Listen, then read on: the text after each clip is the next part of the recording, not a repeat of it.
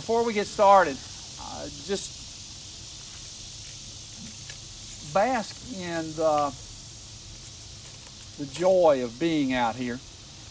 I've talked to so many different people over the last few weeks about, have y'all started going back, y'all started worshiping together again? Oh yeah, we've been doing this for a good while now. Oh really? Where are you meeting? Where are you meeting? I said, we're meeting out at a farm. One of our deacons has a beautiful farm, and it's really nice. And they go, really? Yeah. I said, y'all ought to try something like that. You know, this was how the Reformed Church in the United States kind of got started. People, George Whitefield and others, they would get out. They wouldn't do it right here. They'd be out there in the middle of that field over there. And how they were able to, maybe with a megaphone or whatever the case may be, they were able to preach the word, not just once in a day, but maybe 3 or 4 times in a day, to literally thousands of people who would come just to hear God's word being preached. Not by George Whitefield or John Wesley or any of those, but to hear the word of God spoken. And so this morning, I rejoice in the fact that we have a good crowd here this morning to hear God's word, to be part of this worship, and to just simply sit in the beauty of the mighty artist God and what He has done for us to be able to worship here today. So with that being said, would you pray with me? Heavenly Father, we thank you. We praise you for this morning. Thank you so much, God, for what you've done for us and what you continue to do for us.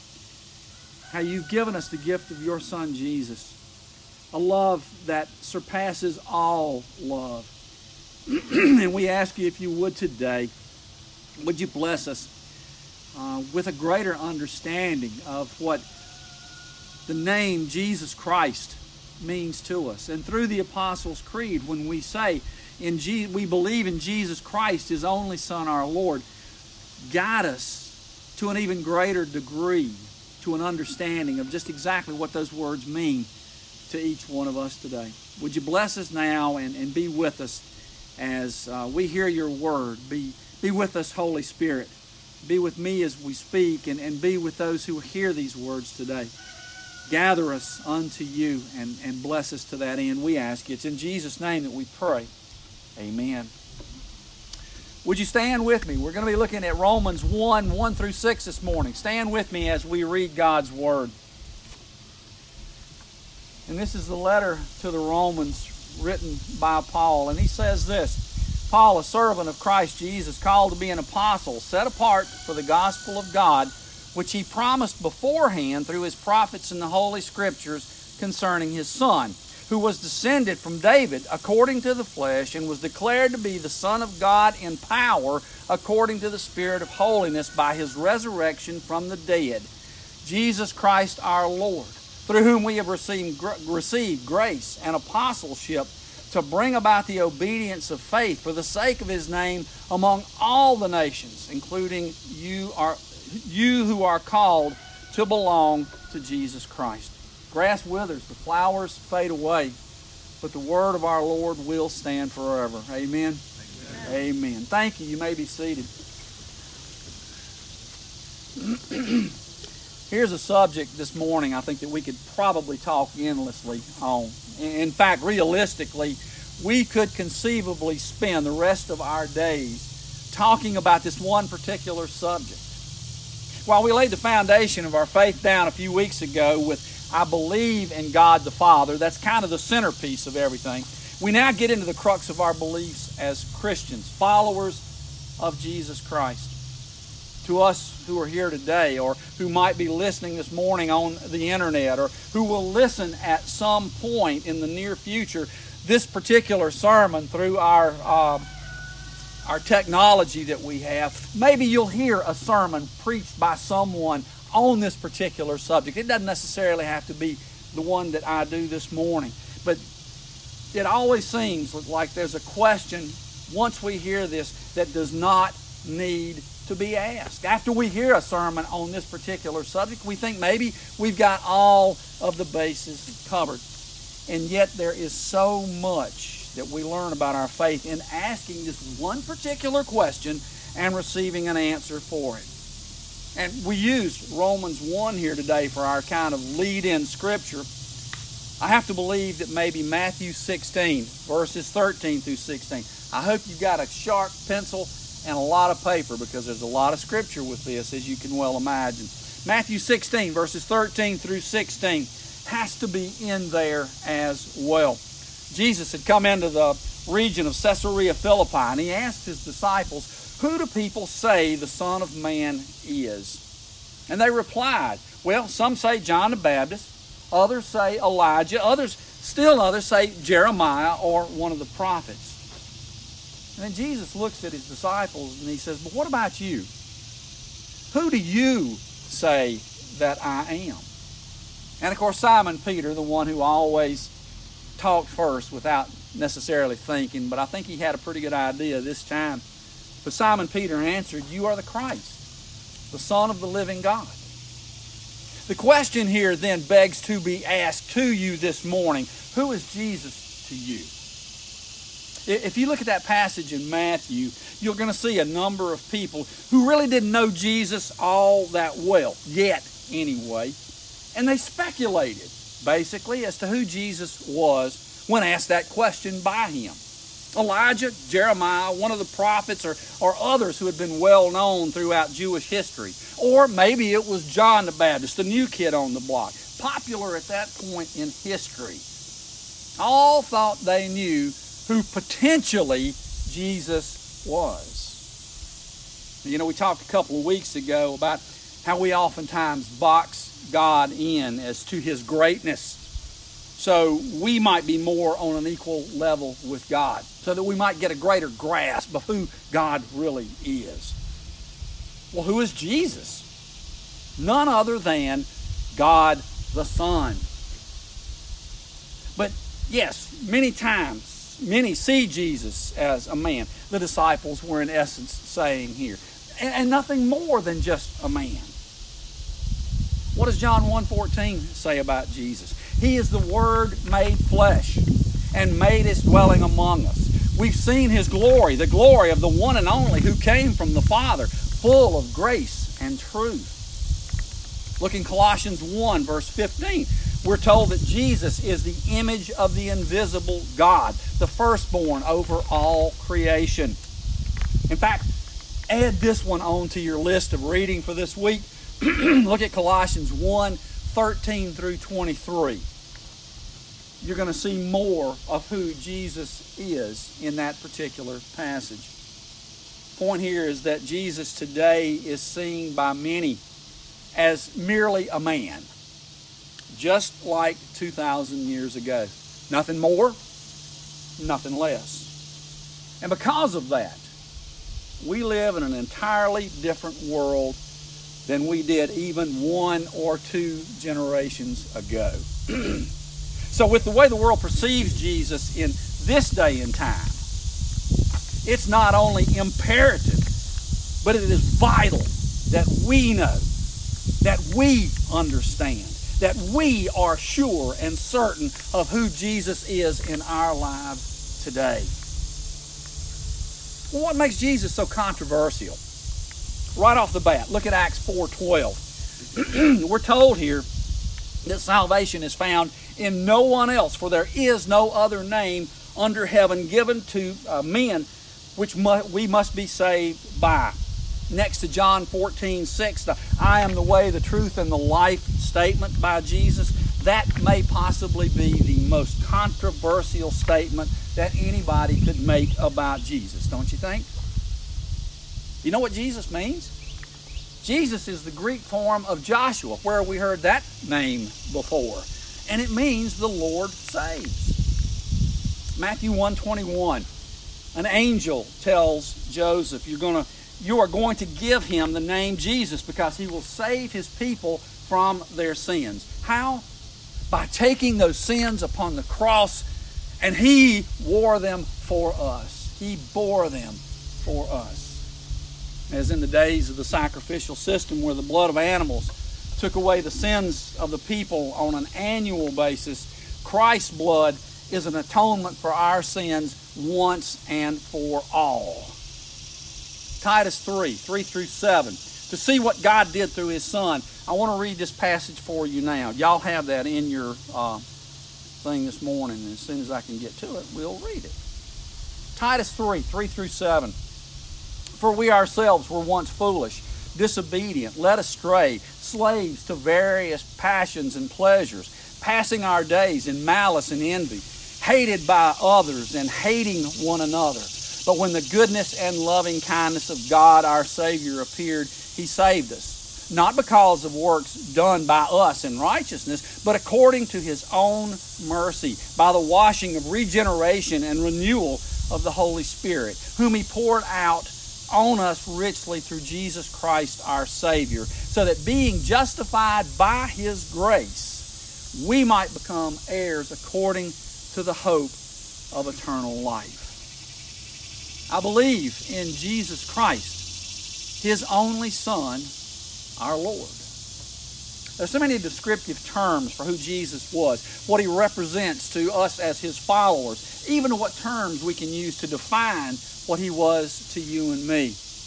There are 4 ways that I want to briefly look at this morning of who and what Jesus Christ was to us that I want us to, again, to look at. First is the Messiahship of Christ. Simply put, from His name alone, the Greek word Christos means, in our terms, Messiah. Messiah means anointed one.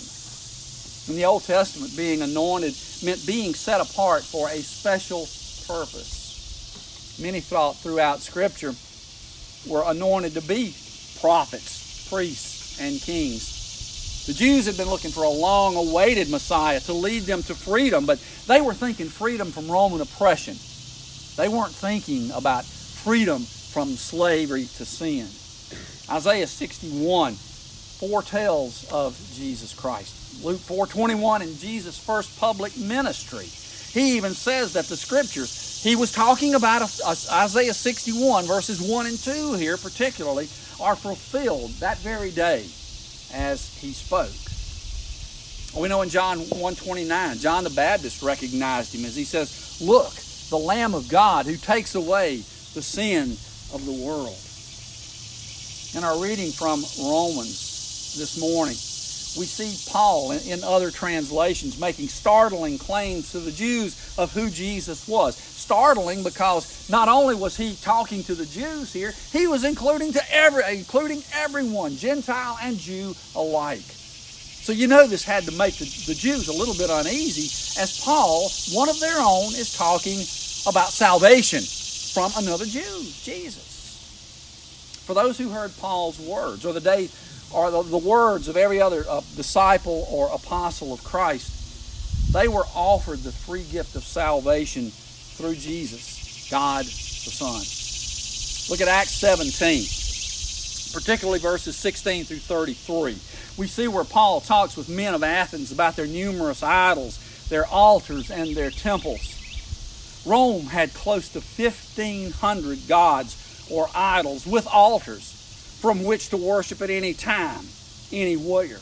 Here in Athens, it really was not much better. Think about that. 1,500 gods from which to choose from to worship at any point in time. But Paul reminds them of the one unmarked or unnamed altar of worship in verse 23. He basically says here, well, at least you got it right one time. But after talking with these people, most did not believe. They didn't want to hear anything else that Paul was talking about. Many were interested. They wanted to hear a little bit more as time went along. But some heard the first time and followed immediately. And that is how the early ministry promoting and who accepted the gospel, that's how it got started. Not everyone accepted it the first time they heard it. And many rejected it completely. It continues that very same way today. But if you look at one of the more difficult things the disciples had to accept, in fact, it's what separates believers from unbelievers today. Most times came in Mark 8:31. Jesus tells the disciples that he was going to have to suffer many things. that he was going to be rejected by the Jewish leaders, and then he was going to be killed, only to be raised from the dead. Now, remember what Paul did, or Peter did? Peter took Jesus off to the side and says, look, don't be talking like that. We ain't going to let this happen. Ain't nothing going to happen to you. You remember what Jesus says to him? Get behind me, Satan. You see, even as well as the disciples knew Jesus, they didn't grasp everything that he was saying. Not the first time, anyway. No wonder so many today have trouble understanding Jesus' messiahship. John 20:24 and on, Jesus tells Thomas, and he tells us especially in verse 29, you have seen me and believed. Good for you, basically. Blessed are the ones who have not seen and have believed. And of course, that's you and me. That's the crux of the whole matter concerning Jesus as Messiah. I believe in Jesus Christ, His only Son, our Lord. Second was Jesus' human side. Jesus, as we know, was born of a human mother. We're going to look at her in 2 weeks. Yeah, 2 weeks. If you look to the very first verses of Matthew 1, you're going to see a complete genealogy of Jesus all the way back to Abraham. Why was this done? To offer the Jews a bridge to Jesus if they would just accept Him as their Lord and Savior. And simply even who He was as a human being, if nothing else. Look at our reading in Romans 1:3, where Paul says that Jesus was a descendant of David. If you look at the story of Jesus' conception, we see in as vanilla language as we possibly can do. Again, Matthew chapter 1, Joseph, through a dream, was told by an angel that Mary was going to have a child conceived in her by the Holy Spirit. Joseph was given the name for the boy that would be born to them. And that name, of course, we know to be Jesus. But Joseph, in verse 25, would have no union with her until after the birth of that son. And, of course, Joseph did as he was told. We don't see much about Jesus from the age of 2 until around the age of 12. We can surmise some things, though. We think that he learned the trade of carpentry from his earthly father, Joseph. Maybe it's important. We know that Jesus' earthly parents raised Jesus in the synagogue. He was what we could have called a good, young, religious fellow. He learned from the rabbis, and he learned a lot from home as well, as was the Jewish custom back then. Much was learned about the church and all, or the synagogue, from home, from the mom. And he learned what every other good Jewish lad would have learned concerning God and the law, but then some as well. Remember what he did at the age of 12, why he went missing. He was in the synagogues talking with the rabbis, basically teaching them at the age of 12. That's what he knew. But if you look at Luke 22, verse 15, and he had a desire to have Passover with his disciples one last time. He was observant of the law of Judaism clear on up to the time that he died. We're let in on some of the human side of Jesus. When in John 11:35, we see shortest verse in the entire Scriptures. Jesus wept. To me, that is one of the most powerful statements in all of the New Testament, in my opinion. We see Jesus' anger almost get the best of him in Matthew 21:12, where he sees what's taking place in the temple square, and he overturns the money changers' tables, telling them that they were making his Father's house of prayer into a den of thieves, a den of robbers. He was hungry in the wilderness after 40 days. He was tempted while he was in the wilderness during that time. Yet, and this is what separates his humanity from ours, he never sinned.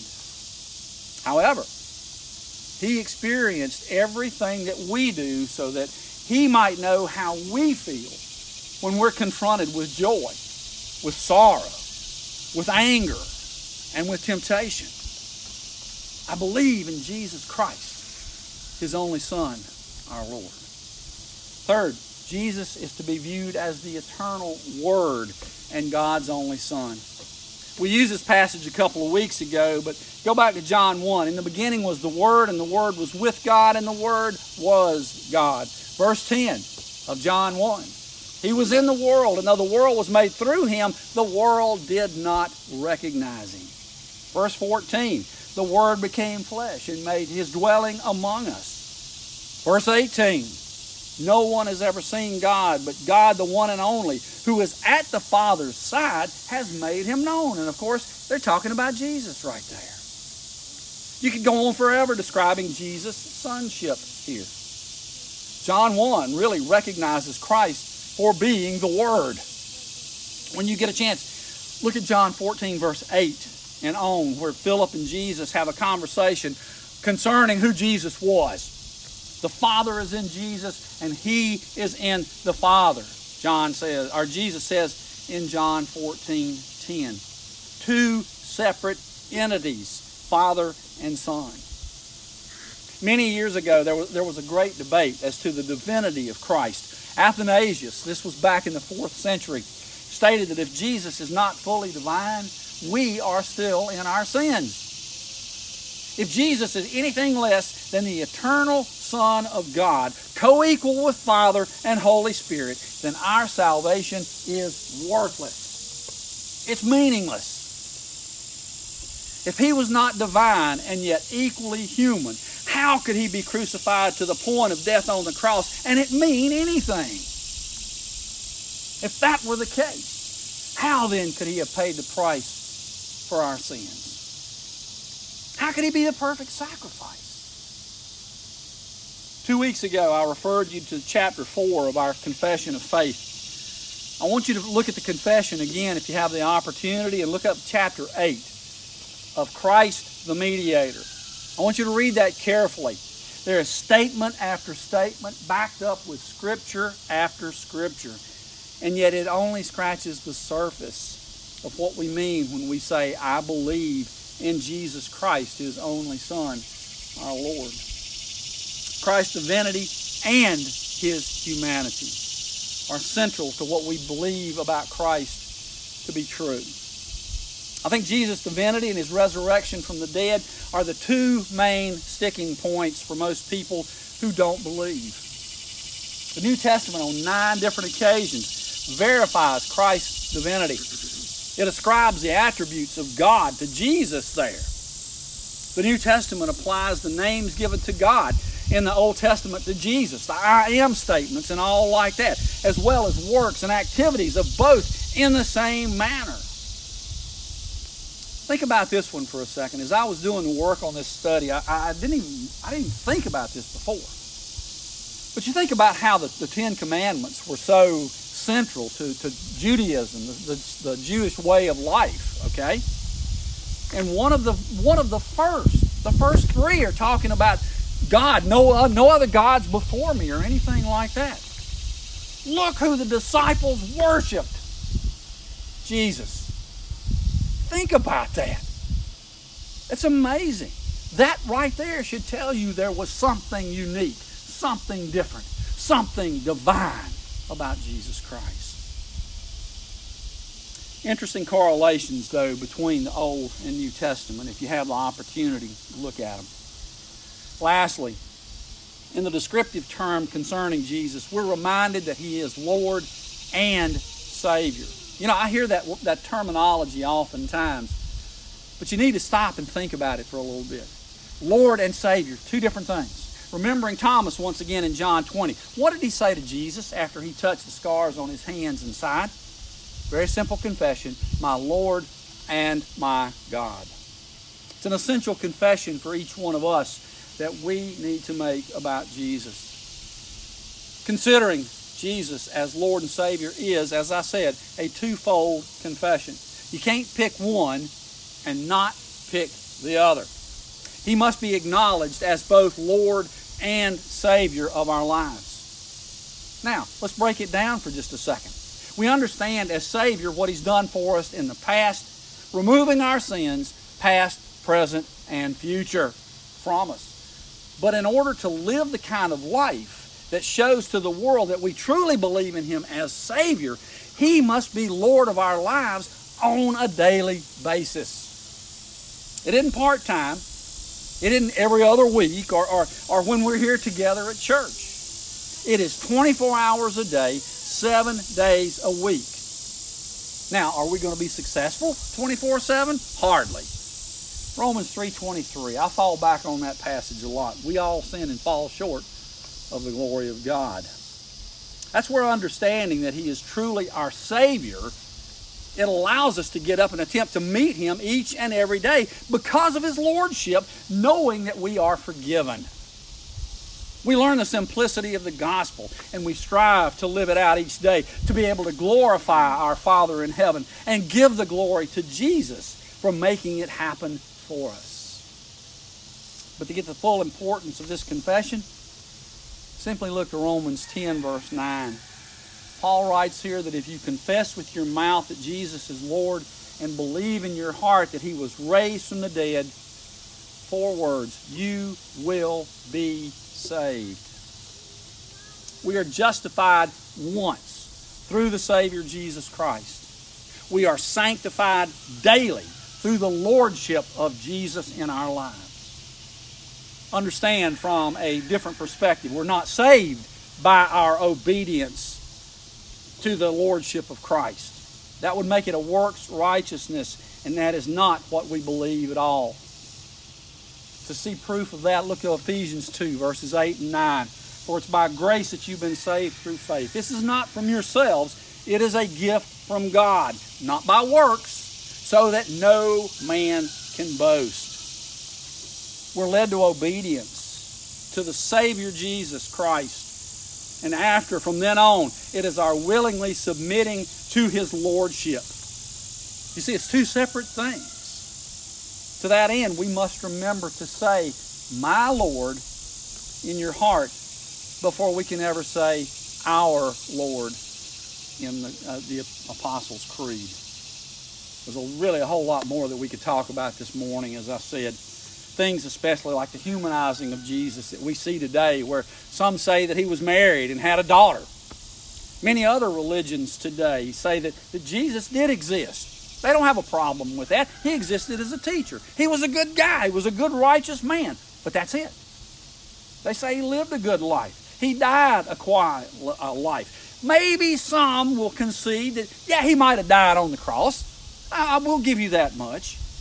But He was not resurrected from the dead. That's where they stop it. He was asleep, or He was drugged, or He passed out, but nothing more. Remember now, this is where the Jewish leaders in the day of Jesus tried to get that one started. But really, all that does is attempt to, as we said about God, box Him into something that we can grasp. We take the divinity of Jesus away and make Him just human, like you and me. But really, all that attempts to do is make Jesus smaller. But plus it takes the perfection of Jesus Christ away from Him and makes Him one of us. And that is not a positive thing at all. Even some folks who call themselves Christians today are preaching the fallibility of Christ. Makes Him easier to sell in this day and time. Makes a version of sinlessness a little more attainable or achievable for the most part. And we can feel better about our sinful existences and not have to worry about changing our ways so much.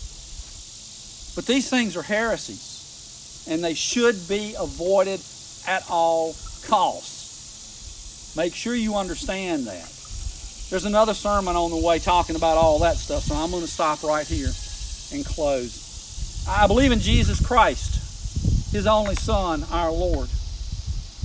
Is He yours? He can be. He awaits us each and every day.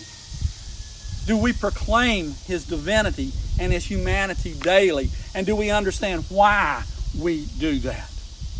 Do we pursue Him each day as we go about our daily lives? Or do we just put Jesus on the shelf and wait to pick Him up when we get out here again next Sunday. Today, the choice is yours. There may not be tomorrow. Let's pray again. Father, thank you. Again, we praise you for the simple words. Yes, we believe that Jesus Christ is your Son, your only Son, and He is our Lord, but He's also our Savior. Oh, so much to learn, so much to study, so much more that seems like every time we get a step forward, we feel like we're going 2 steps backwards in how much we know about Jesus. And yet we have your word, and we have the simplicity of the gospel. So let us cling to that simplicity, but let us grow in the spirit, wisdom, and knowledge of your word daily. We ask this in Jesus' name. Amen.